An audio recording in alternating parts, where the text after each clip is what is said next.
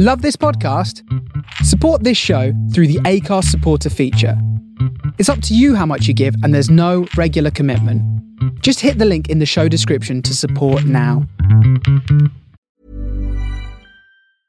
I'm Sandra, and I'm just the professional your small business was looking for. But you didn't hire me because you didn't use LinkedIn Jobs. LinkedIn has professionals you can't find anywhere else, including those who aren't actively looking for a new job, but might be open to the perfect role, like me. In a given month, over 70% of LinkedIn users don't visit other leading job sites. So if you're not looking on LinkedIn, you'll miss out on great candidates like Sandra. Start hiring professionals like a professional. Post your free job on linkedin.com/people today. Everyone knows therapy is great for solving problems, but getting therapy has its own problems too, like finding the right therapist, fitting into their schedule, and of course, the cost. Well, BetterHelp can solve those problems. It's totally online and built around your schedule. It's surprisingly affordable too. Connect with a credentialed therapist by phone, video, or online chat, all from the comfort of your home. Visit BetterHelp.com to learn more and save 10% on your first month. That's BetterHelp, H-E-L-P.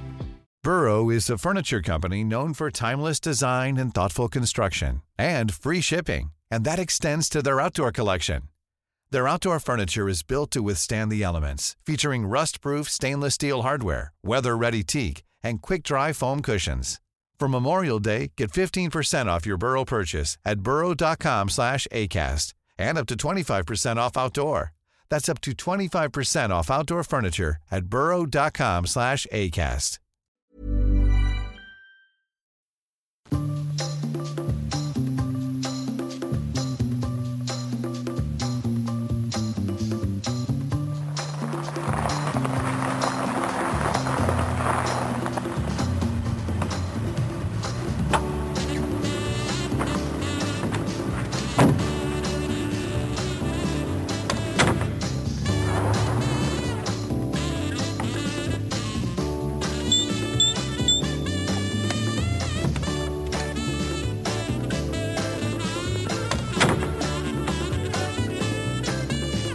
Logged on to the Internationalists Club, the worldwide club for the enhancement and understanding of modernist culture.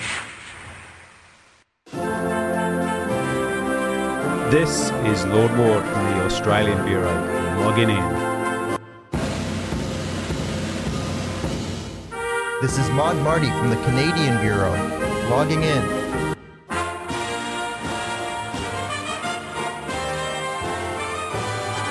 And welcome to the latest episode of the Internationalists Club. This is Tim Spurrier, aka T-Spurs, logging in from TIC headquarters here in London. Now, last episode we discussed our beginnings of mod and how we experience it, the Lord Ward and Mod Marty and myself. This episode we'll be looking at the beginnings of mod, how it started, the fashion, the music, the scooters. But before we go there, we need some news, and I think we'll start with the Lord Ward down in Australia. I'm glad you dropped the Mr. and come back with a Lord, because I was getting quite offended by that. But yes, good morning here from Brisbane. It's currently 7 a.m. I'm looking out the window. It's a chilly morning in Brisbane. By chilly, probably it's about 20 degrees. So, sucks to be everybody else in the world. News-wise, so myself and the current Mrs. Ward are boarding a jet plane to come to England next Sunday. So that's exciting. Yeah, could be interesting to see you over here, sir. Yes. And while we're on that subject, chaps, I'd like to talk, if I can, about the golden age of travel. Has that gone? I travel a lot, and you see a lot of people dressed in Crocs and tracky dacks. What do we feel about that, Chip? Yes. Well, yes, I would say it is gone. Nobody really thinks of travel as a special occasion anymore. It's literally just like an opportunity to catch a nap and get to your destination. And sometimes I think people are exhausted by their trips, depending on where you're going. They're very long. So I've been spending the last 3 weeks thinking very deeply about what to wear. So I've pulled out a couple of suits. Are suits too much for a plane? We tell me, chaps, what Not for a mod. No, exactly. I think it's an opportunity to look your best wherever you are, whatever you're doing, yeah? Well, I'm with you on that. I like dressing up. So I just went to San Francisco, and I'm the same. I give some thought to what I wear. I get quite distressed by, flip-flops and Crocs and stuff. I like wearing some nice clothes. I did. I not totally suited booted, but I had a jacket on and a shirt, a pair of trousers and a pair of shoes. I probably looked very odd. Marty, do you dress? Oh yeah, I will dress up just to go down to the local cafe. Like I'll dress in a suit. I like turning heads too, and in Winnipeg, Crocs and shorts and baggy pants and, things with Disney prints on it are the norm. We have something called the Canadian tuxedo, which is literally blue jeans and a blue jean jacket and some kind of button up underneath, or lucky if it's a button up, it's usually a t-shirt. And that's dressed up here. So I love to put on a suit and really nice pair of shoes, put on one of my nicest watches. Those are the things that matter to me. So I like to go down because people are shocked by it. So, sirs, we certainly are stamping on more credentials in our travel situations. Marty, what's happening with you? I have news I'm very excited about because I've been working on a project for about to be honest, it's been about 30 years in the making. Back in the 1990s, I did a comic book called Kindernacht, which was a scooter mod comic book. And I've been trying the last 3 or 4 years to revive it. So I've finally finished the first issue. It's now called Shadow Company. And it's all like mods and fighting Nazi skinheads and spies. And it's not good radio, but I can show you guys. You can. And dear listener, if you will check it on our new Instagram account, right? The Internationalists Club, we'll chuck it up on there. Yes, sure. Absolutely. I'm at the point now where it's just ready to go to print. So I'm actually going to be printing physical comics and then sharing with everybody. And if everybody likes it, I'll do more. But it's been a long process and I'm very excited that it's finally done. Nice. My news, dear listener, we are pre-recording this a few weeks before broadcast. But so by that time, Lord and Lady Ward will be in Fair Blighty. And I would have gone to, which is in a week or so's time, the Love Supreme Festival in Lewis, which is, for those of good taste, the jazz. It is a jazz festival, but there's soul and funk, and I'm so looking forward to that. 2 days. As per normal with the British weather, and we will get onto that. It's been a bit abnormal the last few weeks. It is due to rain. So I'm not looking forward to that because I like dressing up, right? And I don't like muddy fields. So it's a bit of a conundrum there, which brings us on to weather, right? So weather here, you will be surprised to know, gentlemen, has been supremely hot. I think it's going to be 31, 32 tomorrow and sunny and hot and beautiful. And I've been in the garage working on the scooter on the 1973 Vespa 90, which is my everyday thing. Try and get it ready because it's glorious weather here. I'm going to go over to Canada. Canada, how's the weather at the moment, Marty? It's quite warm. It's really lovely, up in the 30s, but there's incredible wildfires across the country, which is causing a red smoke that is like a haze over everything. It's pretty crazy. And it's also causing thunderstorms. I mean, I don't know. You've probably seen recently pictures of New York has gotten it really, really bad. Manhattan, like in a red haze, but we're very much like that too. So it sort of hinders the ability to go outside because the air quality is so low right now, unfortunately. But it's so hot and dry that Canada bursts into flames in the summertime. So is that big smoky thing going on? It reminds me back to the aeroplanes back in the day when you could smoke in the back of an aeroplane. Are Canada like smoking in the back of the aeroplane and fogging out the Americans at the moment? Is that what's happening? That's exactly what's happening. We're in the first class seat smoking out the Americans.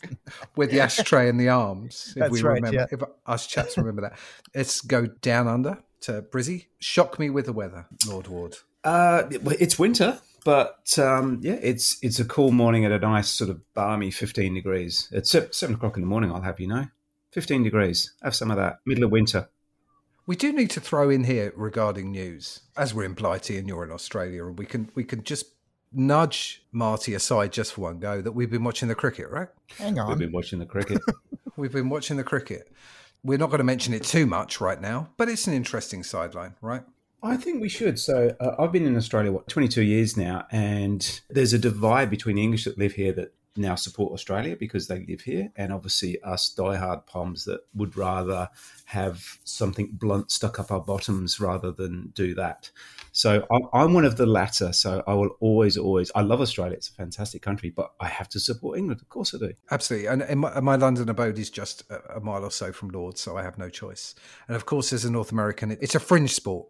Marty, right? It's a fringe sport in North America. Yeah, I understand that. We do have cricket matches here, and there's a big park in the city where you go there in the summer and there's always cricket matches going on. I don't quite understand the sport, but that's because I've never really paid attention to it. It's not baseball, so It's like baseball with manners, I suppose, Tim. Baseball with manners. And well dressed. Back to dressing, right? We have to, Well dressed, yeah. Well, this is the thing. I fence, and one of the things that took me to fencing was the dress, because it's such a sharp uniform that you wear, all white, clean lines, and I love dressing up for fencing, almost more than fencing itself.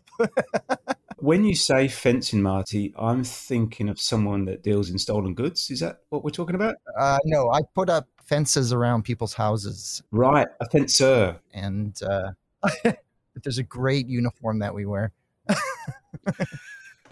I love the differences we have in language, because Marty was talking about his baggy pants, and that means something very different for us, Matthew, doesn't it? Now let's... that went over my head. Pants, dear listener, in the colonies, pants means something different. It is mostly in North America, right? I think pants are gentlemen's trousers, correct? Or a trouser. In Blighty, and I don't know, in Australia, probably the same, pants means a gentleman's undergarment. Well, to be fair, you have underpants, which kind of makes it work then. Yeah. Suppose you don't have fanny packs over there, do you? Oh. We do, but you go to a special club for that. Yeah. Let's move on. Let's move on from that. It will deeply get in trouble. But we have to point out these language differences. It's important for us, the Internationalists Club, to be clear on language. Let's move on to our main subject, which is, as you remember last week, dear listener, we started off with how we kind of got into the scene. And we thought, well, where do we go from here? And we thought, well, it'd be nice to kind of discuss the beginnings of mod, how it kind of evolved, where it came from. And bearing in mind, none of us were actually there. So we're talking, late 50s, early 60s. But we kind of touched on it briefly last week, I think. So we thought, let's go a bit further into that. And I think I touched last month on a story of a girlfriend's father who was a jazz boy. And that kind of led us to this discussion about where that was at in jazz. Any initial thoughts, gentlemen? I'm going to go with Marty about the beginnings of mod for you. Well, as you said, we weren't there, but I do believe that we each have an understanding, or at least our understanding of where it all started, how it all came to be.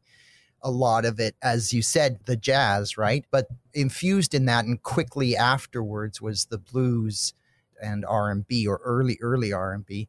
And I think that's where the elements went from jazz to mod, jazz boys to mod. So I think the music will be a really good explainer of exactly what it is we're talking about, because there are different kinds of jazz, right? Absolutely. I mean, Matt, from your point of view? Yeah, there's two things I'd like to discuss here. Probably the first one, it's like Wigan. I have met probably 47,000 people that were at Wigan. Now, I don't think it was that big, so I feel there's a bit of exaggeration there, probably on my part as well.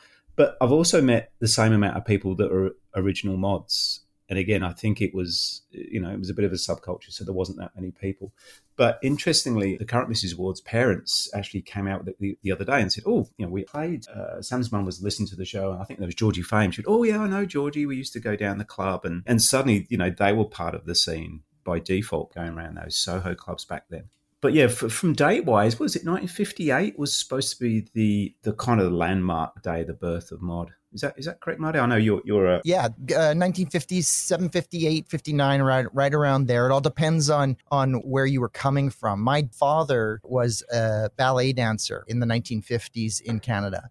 And in 1954, he moved to London and was a huge jazz fan. And so he would go to Soho and take in the jazz and take in all of that stuff. So again, he was there as well, but not a mod. He was just too old for it, and also a Canadian, not, the stories he would tell me about the things that he saw as well. He can't remember names, but I'm sure that he went to see Georgie Fame, and he definitely went to the Flamingo and spent lots of time there. And that's sort of where it all started. Sorry, Tim, do you feel, did it start with the music? Did it start with the clothes? When did scooters come in? That's a really interesting question. I think from having read a kind of bunch of stuff, and there isn't actually a lot of decent books on mod. There's lots of photo stuff and coming in and out. I think like anything really good, it evolved out of loads of different stuff. So we had that discussion about the Jazz Boys, and from the late 50s, early 60s, were often East End lads coming over, often Jewish, funnily enough, sharply dressed, wanting to go into kind of Soho and playing that kind of music. Some of them on scooters or not, but I think it was to look cool. But interestingly, perhaps we could touch quite early on about Absolute Beginners, right? Because that's set in 58 in Notting Hill. It's never officially referred to within the book as mod, but it's certainly got the styling, and that's got the scooters and the music and the clothes and the style and the aggression. And that's the thing, because it does start as a movement before it actually gets a name. All of these things did. Northern Soul was Northern Soul before it was Northern Soul. You know, it was named that when it was in already going, right? And mod's the same thing, probably from the press, giving it a nickname. But I think personally, I feel as though music is the starting point. What, that jazz thing? How about you, Matt? What do you think? Yeah, again, from what I understand, I wasn't there, but from what I've understood, it was almost the clothes came first. So I think there was a small bunch of individuals that decided, again, this was post-war, so the war had been finished, 12, 13 years, and there was a new degree of optimism. So I think there was, from my understanding, there was a small group of individuals who started buying French and Italian suits, etc., and it kind of grew from there. I think that's, my understanding was the very, very base of the whole thing. I suppose so. And if you look at kind of my background's film, so if you look at film at the time and the kind of chic French New Wave and Italian cinema that was coming out, you've certainly got that sense of that. But I want to jump back slightly there, because someone, I think, bought it for Christmas maybe a year or so ago, and there's a fabulous book called Black Ivy, and it's about the kind of Ivy League look that came out of black jazz.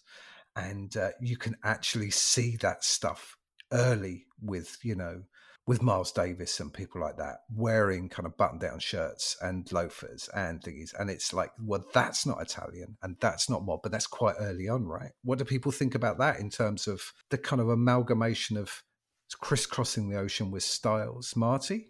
Oh, yes, absolutely. As much as the Italian style and fabrics and cuts and everything were really popular, a lot of the American collegiate look was definitely just as influential. And that was something that, you know, it was almost coming from the same place where a youth that was thought of as either children or adults, there was no in between, was suddenly becoming a genre of its own, a teen who had a little bit of money in their pocket and were able to create their own style. And it's before they become adults and professionals.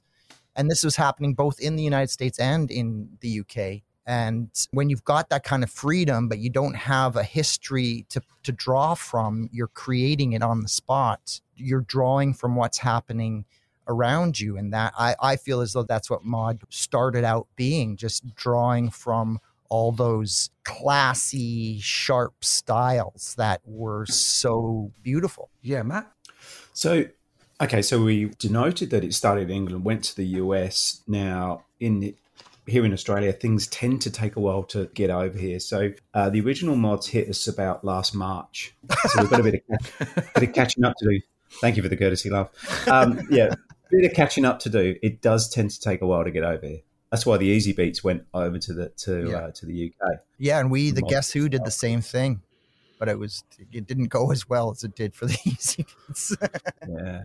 By the way, guys, we played the Easy Beats the other day, and you got Steve Marriott on backing vocals on one of the tracks. They were good mates, right? Yeah. You can, when you listen to, I'll have to dig out the track. When you listen to the track, it's one of their big ones. You can hear Steve Marriott just singing his heart out in the background. It's just a wonderful thing. Once you know it's there, he actually takes over the main vocal. Is so prominent. Such a good voice, that man. Beautiful voice. Without a doubt. Yeah. I think it was interesting. We skipped back slightly in terms of where this all started, in terms of it was very much a jazz thing. And I think it was very much centered in central London around Soho and those jazz clubs. It was a quite kind of bespoke look, a kind of clique, back to that kind of faces thing, who could peacock up, who could look good, often working class kids, very kind of, sharp, wanting to look different. We'll skip back to Absolute Beginners in the film maybe later, that kind of Dean Dean look, that sharp look. And it's a very far cry to how it became maybe in Quadrophenia, which is that kind of much more popularist thing.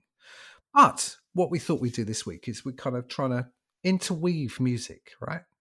To interweave the music. And I'm thinking, because we're thinking of that Soho and that jazz, I'm going to take the first pick on the music this week, if you don't mind. We're going to do a couple of tracks each, right, guys? So I've picked, if you don't mind, a bit of Tubby Hayes. Why wouldn't I? I think British jazz legend, died way too early. I think, his music often a bit patchy, but certainly a genius on the sax. So I've picked The Last One by Tubby Hayes, I think 1961, so not early, off the album Tubbs, and I'm going to play it for you now. Is that all right, chaps? Please do. I think we'll nip off and get a pint of bitter while you're doing that. You do that. Off we go. 7 a.m.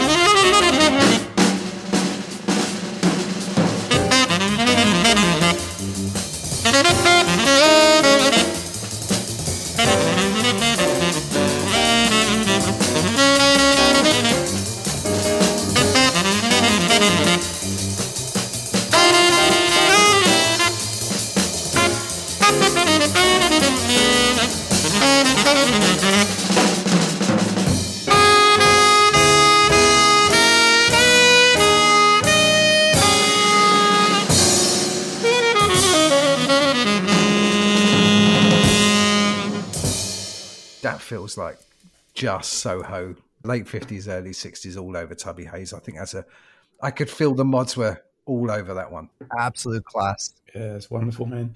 There's a great film. Is it A Man in a Hurry by Mono Films about Tubby Hayes? That's a fab watch or listen. Well, it's perfect because the way he just speeds through everything. I mean, he's working inside of like one scale group, and he's just and the drum solo is like ba-doom, ba-doom, ba-doom, ba-doom. Like you got this incredible juxtaposition of the two tempos. It's just amazing.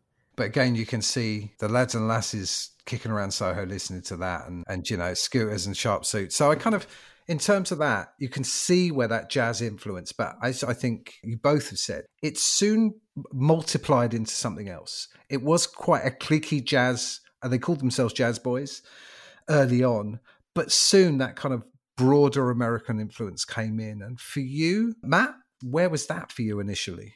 I've always been fascinated with I get the jazz thing and I love it. Tubby Hayes, brilliant. By the way, the Voodoo Session is my fave bit of Tubby Hayes. That just goes off in a different world, just amazing. I'm always fascinated by the change from sort of rock and roll to R&B to mod. There's a lineage there, and I love going back. So the first track I picked, it's not a traditional mod track. I know a lot of people go, what the hell is this? Larry Williams' Slow Down. It is sort of rock and roll, verging on early R&B. But bands of that time were sort of looking back at that stuff and producing their own style of R&B as well as doing covers. So I think it's a really good lineage style record. I know that the Beatles did a cover of it. Obviously, the Jam did a cover of Slow Down on, was that In the City? It was, yeah. I didn't realise that was a cover of that. So, yeah. Yeah, and even like, I know we all remember the Northern Irish group, The Stripes, they did a version of it as well recently. So yeah, just a seminal track that a lot of people took as a start to sort of white R&B. Okay, shall we hear it? Yeah. See what it sounds like.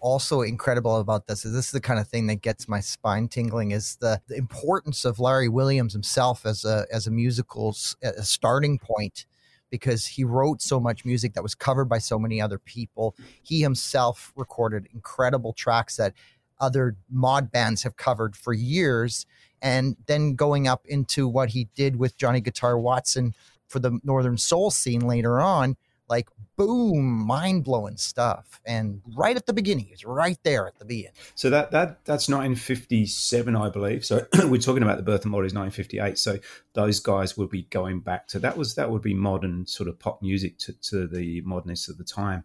And there's a lot of influence coming out. So you can see, they're listening to jazz, they're listening to that. It's all kind of melding together. But that track is also a fork in the road where it separates the mods from the rockers. You're going into rock and roll, but you're also going into R&B. It's a real fork in the road track. That's an interesting point, isn't it? Because we're talking about, Telly Boys back then, right? Particularly in England, and how they would have considered that track. Because it has strong elements of rock and roll, but it's different. Right. Well, I think probably too, as soon as the Beatles covered it, they were done with it. But for me, I think probably because of my age, the Jam, that I just hear that on the In the City album, that power. I mean, it's a powerful song anyway, but then got that punk element to it. So fabulous choice there, Matt, in terms of a kind of just Marty, just something you said there. So where do we stand on the Beatles? So it's always been a massive discussion amongst modernists. The Beatles, are they, should they be considered part of the scene? Should they not? There's a really heavy divide there. What's your thoughts, chaps? The Beatles were a gateway into mod for me. Like, as a young kid, I think 10 or 11, my parents bought me the Blue album and the Red album, and I was obsessed. I loved it. I loved their look. I loved the sound. I loved all that stuff. But what I think is true more than anything is that Brian Epstein was a mod.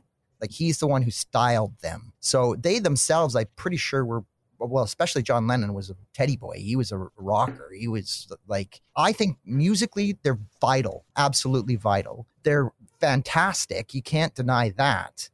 But are they mod? I would say not, but I accept them under the umbrella of mod. I personally love them. But the other thing I find as a DJ is I find it hard to fit any of their music in with other music. It stands alone. Cool. Wow, that's a tick for Mod Marty. Tim, where do you stand? I'm very similar actually.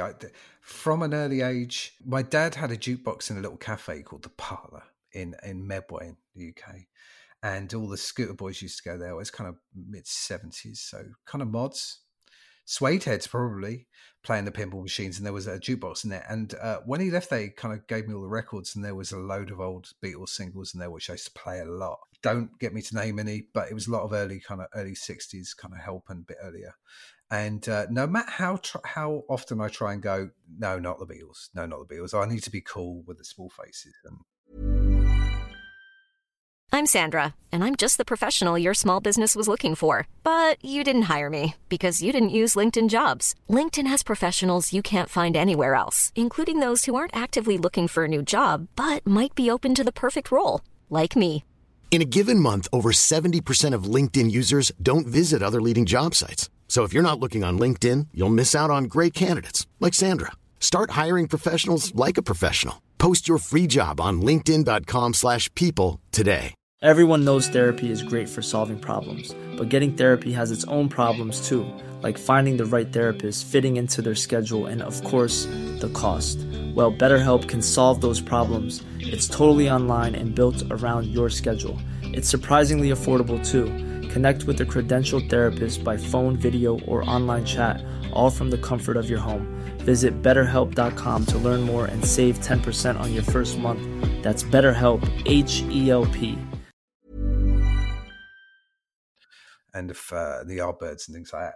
Just, I hear Taxman riff, done.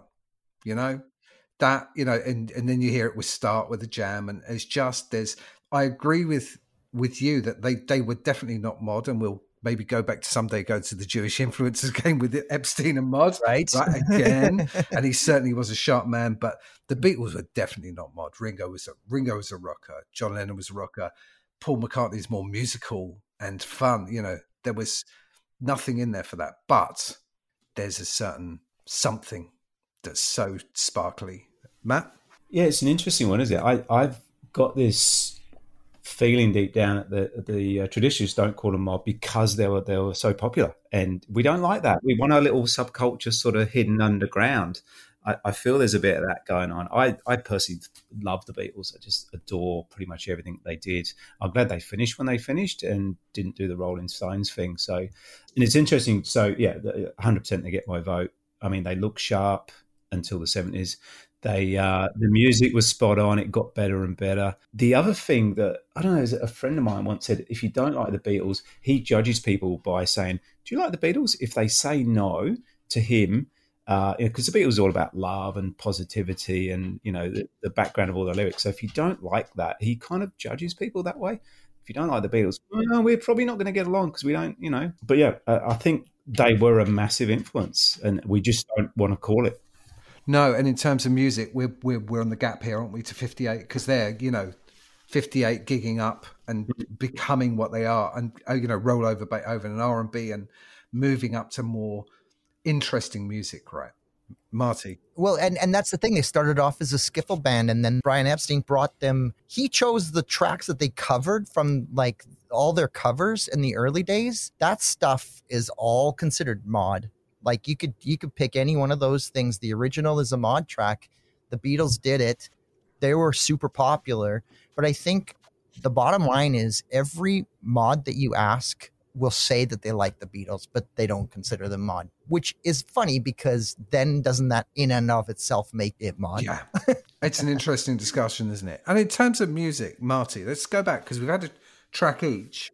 Yeah. And I'll be interested to see what you chose in terms of your kind of early influences and in terms of music. I was thinking in terms of music that influenced later mod bands, and also were doing their own thing at the time. So what I chose was Mose Allison because, and it's funny, you know, we both chose jazz musicians who are white. Isn't that interesting? Considering it's black music, there was the occasional, and I mean occasional, white artist who could really just feel it. And Mose Allison, to me, has a very unique sound, a beautiful voice, and a beautiful way of expressing as he sings.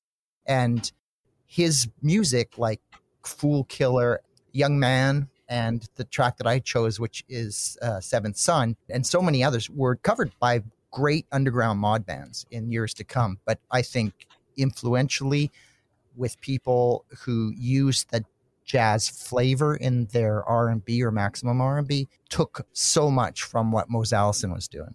Well, let's have a listen, but straight afterwards, I want to have a discussion about that in terms of why we chose white artists. And actually, probably some of our favourite artists are not right in terms of jazz. But let's have a listen to Mose, and then I want to get onto that discussion because I think that's really important. Here's a bit of Mose for you.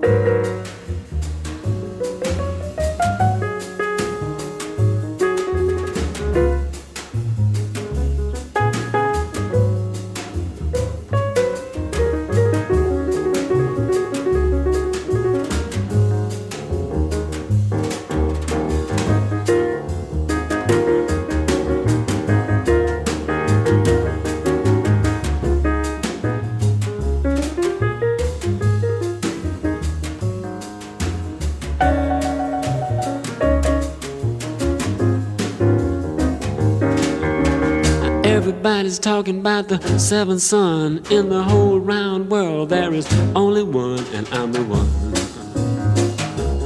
Yes, I'm the one.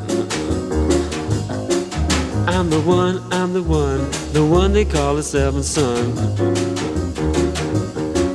I can tell your future, it will come to pass. I can do things for you, make your heart feel glad. Look in the sky, predict the rain. I can tell when a woman's got another man. I'm the one. Yes, I'm the one. I'm the one, I'm the one they call the seventh son.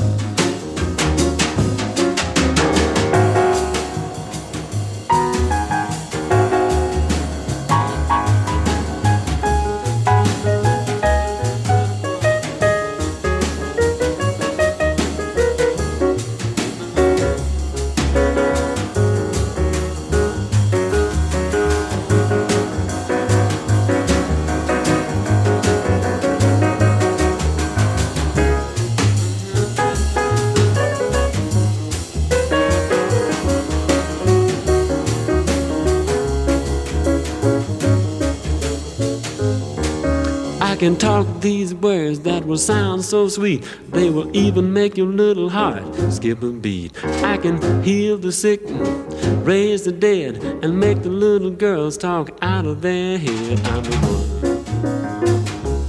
Yes, I'm the one. I'm the one, I'm the one they call the seventh son.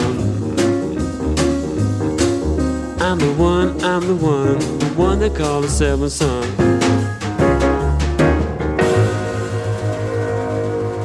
Beautiful. Yeah.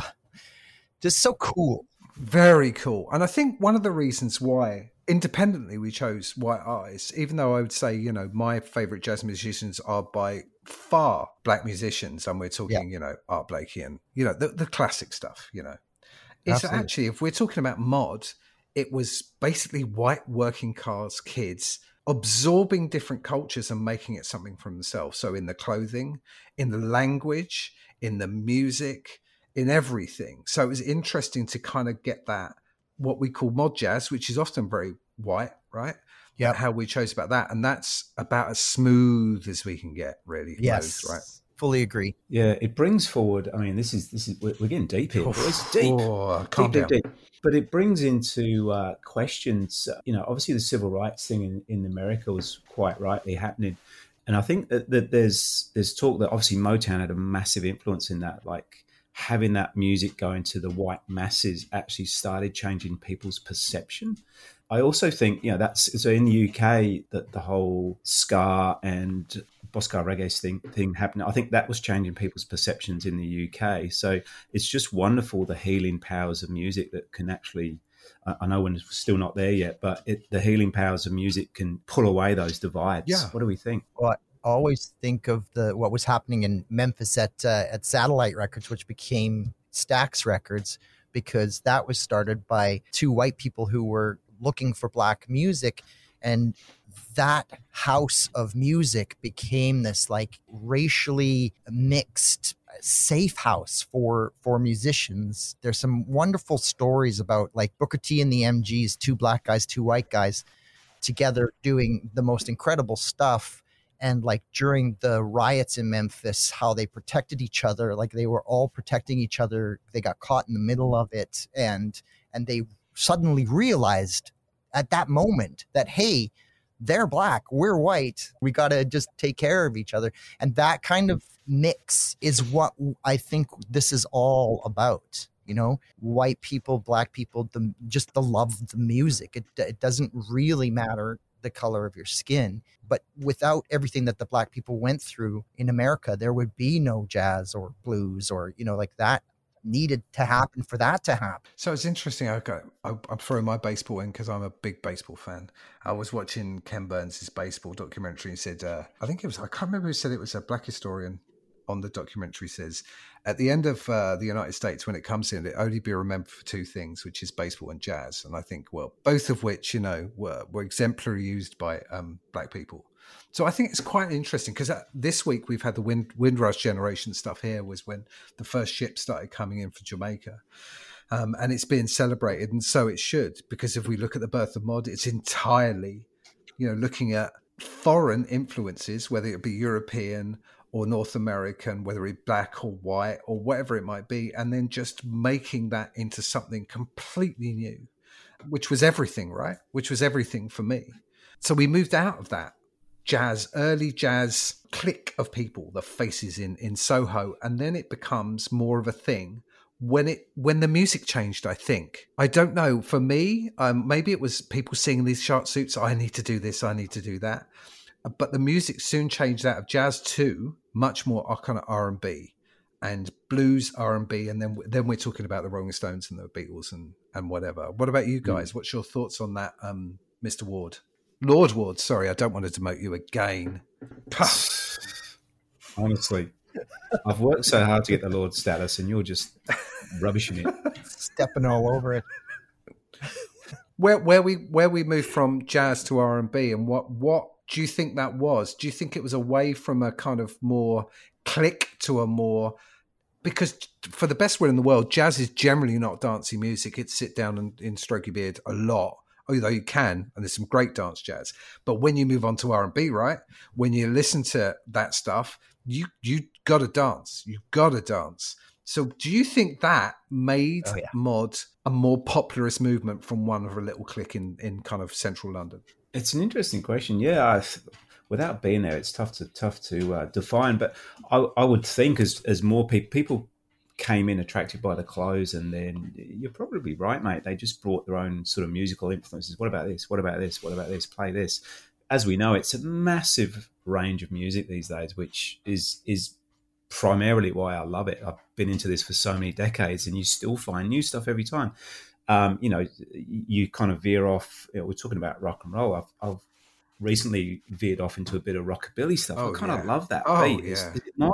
Probably not, but there's DJs deemed in the mod soul world that specialize in that stuff. But when you get to hear a bit of it, it's just awesome. So yeah, I that was a long answer to a short question, Tim. But yeah, I think it was just more people coming in, bringing their own little influences, putting a little bit of spice in the pot, and it grew from there. I also think it's important on like a social level to understand that we're talking about teens, right? And jazz is a very cerebral music, and it's a very the older I get, the more I appreciate it. And I loved it as a teenager, but I appreciate it more than ever now. And it's because I don't know if it's life experience. I don't know what it is, but teenagers also coming into the jazz scene may not have been spoken to quite as much by the jazz, but maybe more by the blues and R&B, mostly also because of the lyrics probably spoke to them. Yeah, I'm going to step back slightly and look at that Absolute Beginners, because we've discussed that before informally, because I think that's really interesting, because they're like 16, 17 in Absolute Beginners, Colin and his mates. And some of the references to music is like the Modern Jazz Quartet, right? Which, doesn't float my boat a lot. No, I find it too kind of mellow. It's like lift music. It's like muzak, a lot of it, and I don't like it particularly. That's elevator music for North Americans. Oh, yeah. Thank you, our little thingy. So I thought, actually, that's a really interesting point, because that Absolute Beginners thing, which I know we've all read, and for those who haven't, should do. It doesn't reference it directly as mod, but in terms of style and interest and race, again, and race riots, it's a really good place to be. But I think probably, Matt, you're right, that once it moves on to something, and I'll do the inverted commas, not the inverted commas, the air quotes, more poppy, more dancey, less cerebral, then it becomes more interesting, right? For the everyday population. And maybe they're seeing more people like, hey, as Absolute Beginners does, we got more money in our pocket and we're going to spend it. And we're going to look good. And we're not just, I think they refer to in the book as mini adults. We're teenagers, and we're doing our own thing. And which didn't exist before then. No. Even with Ted, there was a point that they were like mini adults and not teenagers. So it's interesting to see, and I'm going to go music-y again now, guys. And the reason I've chosen this one, and I'm going a bit later on, is we're moving on from the jazz to the R&B, right? And I always remember seeing this little clip of a program when the Rolling Stones, who were at the height of their powers in about 1963, I think, 64, early on, when everyone was going crazy for the Rolling Stones, decided to bring some blues musicians over and go, right, oh, actually, I'm going to tell you what this sounds like. And all these kids who have been going crazy for the Stones and other people decided then to hear from the originals, and you go, wow, right? Because it goes from obscure bluesy rhythm and blues to actually they're on my TV. And it took a while to choose what I was going to do. It's not easy to boil it but down. I'm going to go. It's not going to go. But if you find the TV, ladies and gents, every flavor of tea, find the little video clip. But it's the Rolling Stones on a little black and white program introducing Howlin' Wolf. And this is Howlin' Wolf, Little Baby from 1962. It's a beauty. You go and I'll come with you, little baby. You go and I'll come with you, little baby.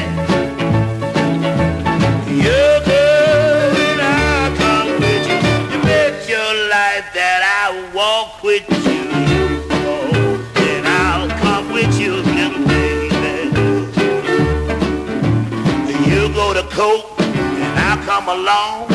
You go to jail, I'll go your bar. If you got time, tell you what I'll do. I'll stay outside and wait for you. Oh, and I'll come with you, little baby. You go, and I'll come with you, little baby. You go, and I'll come with you. You bet your life that I won't quit you. Oh, and I'll come with you, little baby. You go to church, and I go there too. You go to work, I'll tell you what I'll do.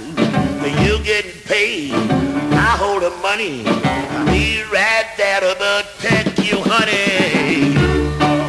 And I'll come with you, little baby. You go, and I'll go with you, little baby. You go, and I'll go with you. You bet your life that I won't quit you. You go, and I'll come with you, little baby. You get the fair, and I go to show. You bet the horses, and I pick up the dough. You work hard, I hurt my pride. I'll be right there by your side. You go, and I'll come with you, little baby. You go, and I'll come with you, little baby. You go, and I'll come with you. You bet your life that I won't quit you. You go, and I'll come with you, little baby. Little baby. So that's Howling Wolf. Beautiful, right? Every time it's got me right there. The one thing that's really brilliant about this too, as we were talking about the danciness of jazz versus all the other stuff, is that is a dance track. And when people think blues, you think I woke up this morning, and people don't first of all go to you can dance to blues. It's just like you sit and cry into your drink, right? But the blues and what is jump blues or R&B is upbeat, dancey music and about love and loss and all the things that we can all relate to. And interestingly, when we spoke about Motown briefly earlier, that they took that kind of R&B rocky beat and drum and stuck it on gospel and soul. And then all of a sudden, you've got a new type of music that comes at 63, 64. But I think it's interesting in that, you know, the kids are screaming at Little Red Rooster and other bits. And then here's the original, guys and girls. And this is, you know, we're going to dance this all out. So you can see how mod moves from a kind of jazzy, cerebrally, as Matt rightly points out, to a kind of, hey, we're just kids and we're going to have fun, right? What do you think, Matt? I love that track. I love the blues. Any opportunity I get to play the blues, I just love it. And I agree with Marty. It is danceable. I mean, there is that very downbeat stuff which we need to hear, but it's also joyous in a melancholic kind of way. Any opportunity, I love jazz. I love that blues and jump blues as well. It's a wonderful thing, and good on the Stones for bringing that to the masses again. Well, as I understand it, Mick Jagger was a real blues freak, like really, really obsessed with blues. Yeah. I mean, their name comes from Muddy Waters' song, right? Yeah. Yeah. And then you listen to the first Yardbirds album and they were going, 5 Live Yardbirds, and they're just playing blues tracks quickly, hard and quick. It reminds you of that punk thing again, right? We're going to play old songs, but we're going to play them hard and quick. And we're going to, Eric Clapton on guitar and that harsh and, harmonica and stuff. It's just an interesting way of going. And then you're getting kids, and maybe we'll move on to that as a discussion. It's like, does it then become a uniform, right? Does it then when it becomes commercial, does it become a uniform, or is it, we all try and be individual, yet we all want to belong? Where do you stand with that one, Marty? Well, that's a prickly one there, because it is sort of a uniform, but it's like there's a sense of wanting to belong. So that's an important part of modness, but that's what defines any kind of subculture or group. Everybody in it wants to be unique, but they also want to belong, right? You don't want to be alone doing your own thing, because then you're just alone. But so it kind of needs to be a bit of a uniform in a way. But with mod, what I love about mod is that uniform has so many different variations that is still acceptable inside of the whole group of things, right? And that's what makes it possible to be yourself, an individual, but still fit inside of that quote unquote uniform. Absolutely.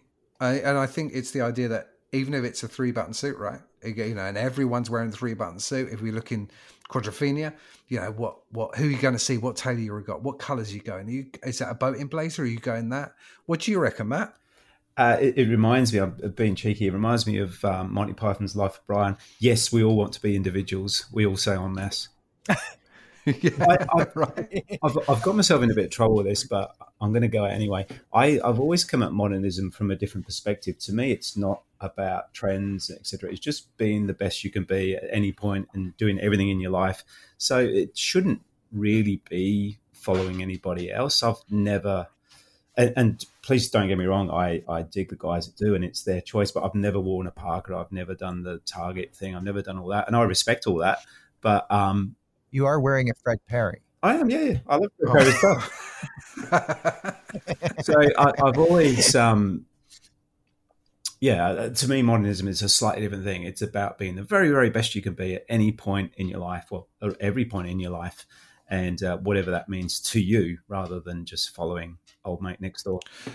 Yeah, but as you rightly said, was like you've got a bit of a uniform going on, and then someone gets like, I remember when I was younger, it's the same back then. I've been spoken to people, oh, so and so's got this new tie or this new, oh, I tell you why we're wearing Parkers. It's because we want to keep our suits clean, so we're going to stick Parkers on. And what can we get cheap? It's just that actually that looks cool, and now it's a part of that. So you can. I kind of talking to kids about that. It's the idea that you can fit in and be part of that, and then be your own individual within certain things. And just as you said, Marty, and I'll say it's like an ethos, right? It's a feeling and an ethos rather than one thing. What are you saying, Marty? But there's nothing cooler than seeing like 5, 6, a dozen guys in sharp suits and parkas walking down the street. It's really cool. And if you're one of them, like if you feel like, oh, those are my people, there's that sense of like, yeah, but it is the uniform, but it's still something that we can all see and relate to, like you're standing on the side of the road, you're maybe having a coffee or something like that, and a scooter rides by with a guy on a Lambretta with a parka, and you like, those are my people. There he goes. I know that guy. So cool. Matt, what are you saying? It's just on that note. Do you remember that? Was it the Weller thing when he was in the Style Council? There's an infamous photo of him walking through a bunch of young mods that have got the parkas on, and he's got this. I actually can't. He's got his hair greased back. Remember those very early stages? Yeah, There's that infamous photo where all these young lads in their parkas are kind of queued up, and it's almost like he's kind of moved away from that a little bit. Is a bit removed from that. It's a very interesting photo. Well, and that's interesting. We'll do some more music in a minute. 'Cause I was just going to say to that, because mod only then lasts maybe a few years, and then it evolves into suede head, and you've got rude boys, and then you're moving on and on. We'll do that in later shows. It's just the idea that kind of it wasn't, and when it became a bit too poppy, it just did something else, and then did something else, and did something else. Where, if we go back slightly to that, where I did my blues. Talking about and going back to the beginning of mods and stuff, and back to our music, I chose my blues track, of course, Howlin' Wolf, who I can never get that voice out of my head. It's just gritty and beautiful. Why did you choose Big Made Up? Marty? Well, I'll tell you why. The track that I chose is I've Got a Feeling, which came out in 1954, like early on. And what amazes me about this is that this kind of music was already happening, like before jazz hit the youth of London. We're talking R&B, like before R&B was even a thing. And Big Mabel is a founder of the sound and was doing this despite the fact that everybody around her was saying, what are you doing? Like, this is not the blues. What are you doing? This is not, easy listening, or whatever it is that her people wanted her to be singing. And this is a sound that 10 years later was a vital sound that she recorded 1954. Yeah, and that's amazing because for how much I don't like the Elvis film for lots of different reasons, one of the reasons I really like it is it makes it absolutely clear that at that time in 54 that he's listening to black music and he's listening to people like Big Mabel and going, what can I do with that? And in many ways that's quite a mod thing, right? Was Elvis an original mod? Should we hit? Well, in terms of style and taking it from black music and having white producers and let's listen to Big Mabel and then we're going to rip that bombshell to pieces. Ooh.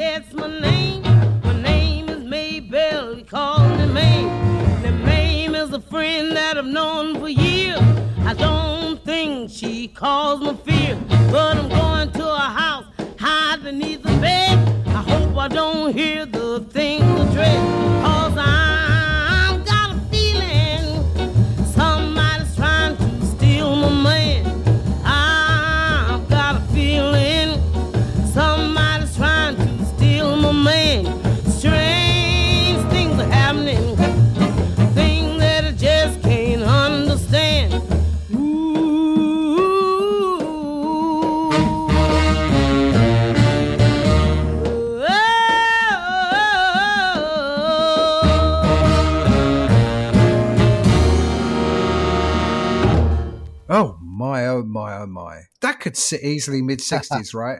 On a Northern... That's on the OK label. I was just going to say, that's on the OK label, like a blues jazz label from way back, it started in like 1930 or something, like started way back on 78s. And this track is available on 78, by the way. And And OK became such an important label in the Northern Soul scene. And they went in a direction that mods were going in, like quite by accident, I'm sure. But that and being able to have an open mind enough to say, yeah, let's record this and release it, see what happens. But you can hear the gospel influence, you can hear the blues influence, you can hear what would become R&B in there, and her gripping voice, like that man, you know, yeah. like it's oh man, absolutely. So we can see from early on, if we look at jazz and that blues and R&B, so we're talking about Thelonious Monk and Big Maybelle, and how the people were dressing that with that black ivy. We can see that leading up to mod and that jazz thing, not consciously, but how English youth at that point was going, let's give it to me, give it all to me, and we'll see where that goes. And for me, it comes to this perfect point in the late 60s and goes, that's the best of that, that's the best of that, that's the best of that, best music, culture, for me, it was a pinnacle. What do you say, Matt? Big Maybelle, wow. Just it's funny, when we were picking the tracks, I actually picked Big Mama Thornton, her version of Wade in the Water. Again, it's just such a monster track, and gospel. Wow, yeah. I adore that stuff, and you're right, Tim. So those influences all coming in. There was a point where the music scene was just perfect. I think there was just all these masses of influences coming through. But it's interesting, the analogy with the male blues singers. So the female blues and R&B singers, the quality of those voices and the power that came through on that is just awe-inspiring. Just amazing hearing that. I had shivers at my back hearing that again. Yeah, and you can see how that it could easily sit much later on, like way into the 60s, and feel quite happy there and updated. And where did you go? So Matt, where did you go next in terms of your music choices? Yeah, it's interesting. You were saying that you boys have picked mainly white artists, although obviously for the jazz, with Mo's and with our jazz, I picked Larry Williams. I picked this particular track. I don't know why I picked it. It just came to me. Whenever I get asked to pick tracks, I don't think too much. I just whatever comes straight to my head. And so Larry Williams came straight to my head. This second track, Richie Barrett, Son of a Guy, came straight into my head. This is 1962, so this is getting amongst it from a time perspective. But Richie Barrett, he was originally in the early 50s. He was one of the independent black record producers, so he actually sort of shaped the New York R&B scene almost single-handedly. So he discovered Little Auntie and the Imperials, the Valentines.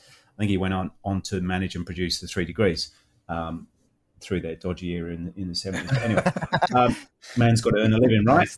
Needs some cash, man. But he was a predominant figure in the Atlantic label scene. But this particular track, Some of the Guy, 1962, obviously again covered by the Beatles. I've come back to that. Again, I don't know why, but they covered it in I think the first ever footage of the Beatles with Ringo. So they'd ousted old Pete, and I think they were covering this particular track. I don't think they did it justice. The original to me is still the best. It's just a phenomenal. The Big Three do an incredible version of it. Yeah, Big Three too. Oh man, yeah. Well, let's listen to this one, Matt, and then let's see what we think on the flip side. Yeah, here's Richie Barrett, Some Other Guy.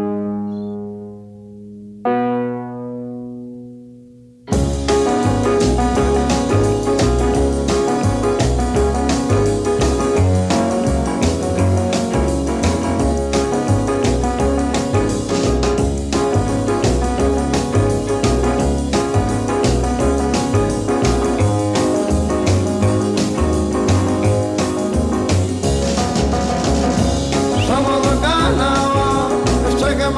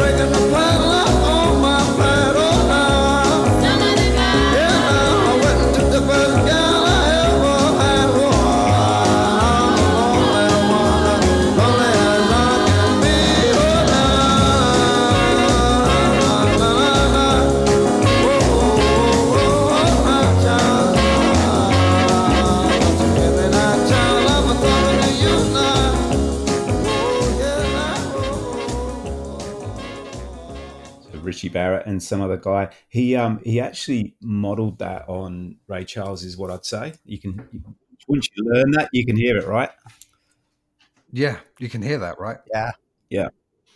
And that's okay. We're back to dancing music, right? Dancing all day long, and the good thing about that is that you can, just let go, and you can see those early videos of mods, videos. How are we going to film of mods dancing, and they're just, there's no set dance or anything. They're just enjoying themselves. What do you reckon, Marty? Yeah, no, absolutely. It's as you when you said that about Ray Charles, I was like, okay, absolutely, they go together like that.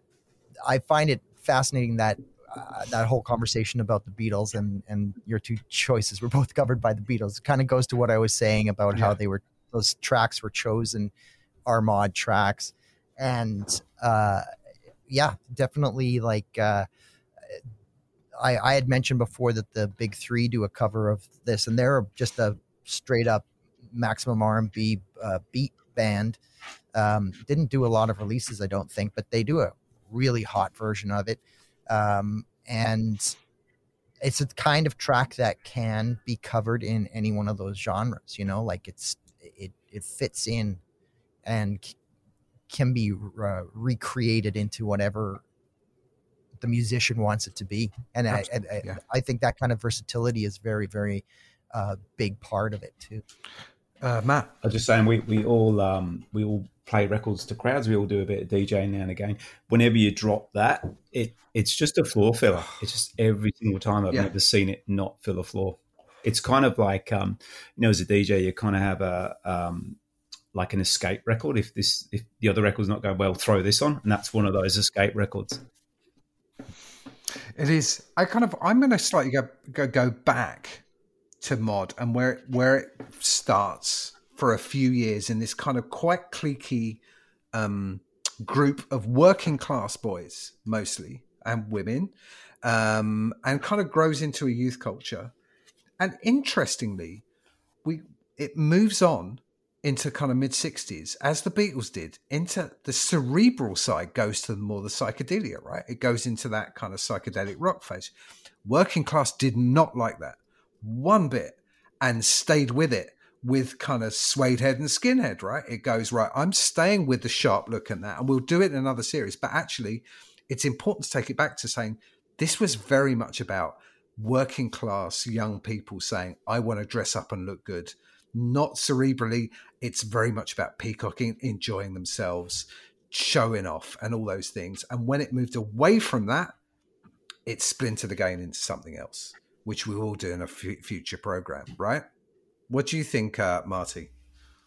One of the things about the clothes that we wear and that the youth culture wore in those days was that I work really hard and therefore I can't afford this. And that's one of the things about Fred Perry's too, is like they were very expensive shirt. Ben Sherman's very expensive shirt.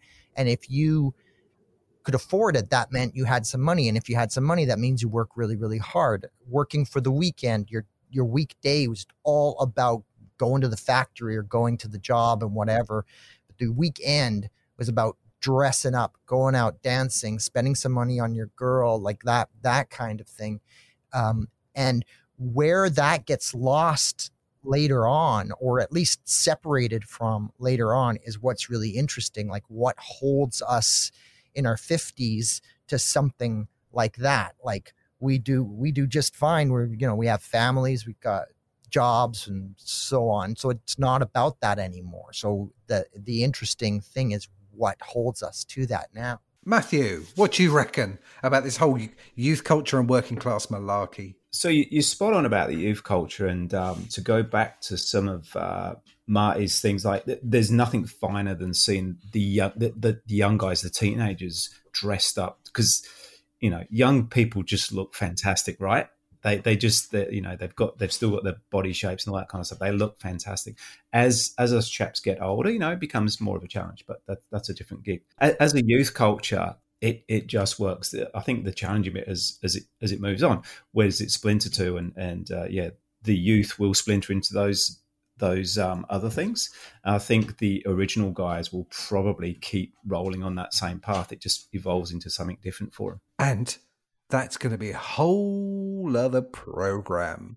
But for this episode, gentlemen, I think we need to log off and let our dear listener have a little rest from us. So I'm going to say goodbye to you, Mod Marty. Goodbye and thank you. Goodbye to you, the Lord Ward. Ciao for now. Thank you, chaps. And I am logging off from the Internationalists Club central headquarters, and I'll see you all next month. You have logged off from the Internationalists Club. When you make decisions for your company, you look for the no-brainers. If you have a lot of mailing to do, Stamps.com is the ultimate no-brainer. Use the Stamps.com mobile app to mail everything you need to keep your business running with up to 89% off USPS and UPS. Make the same no-brainer decision as over 1 million other businesses with Stamps.com. Use code PROGRAM for a special offer. That's Stamps.com, code PROGRAM.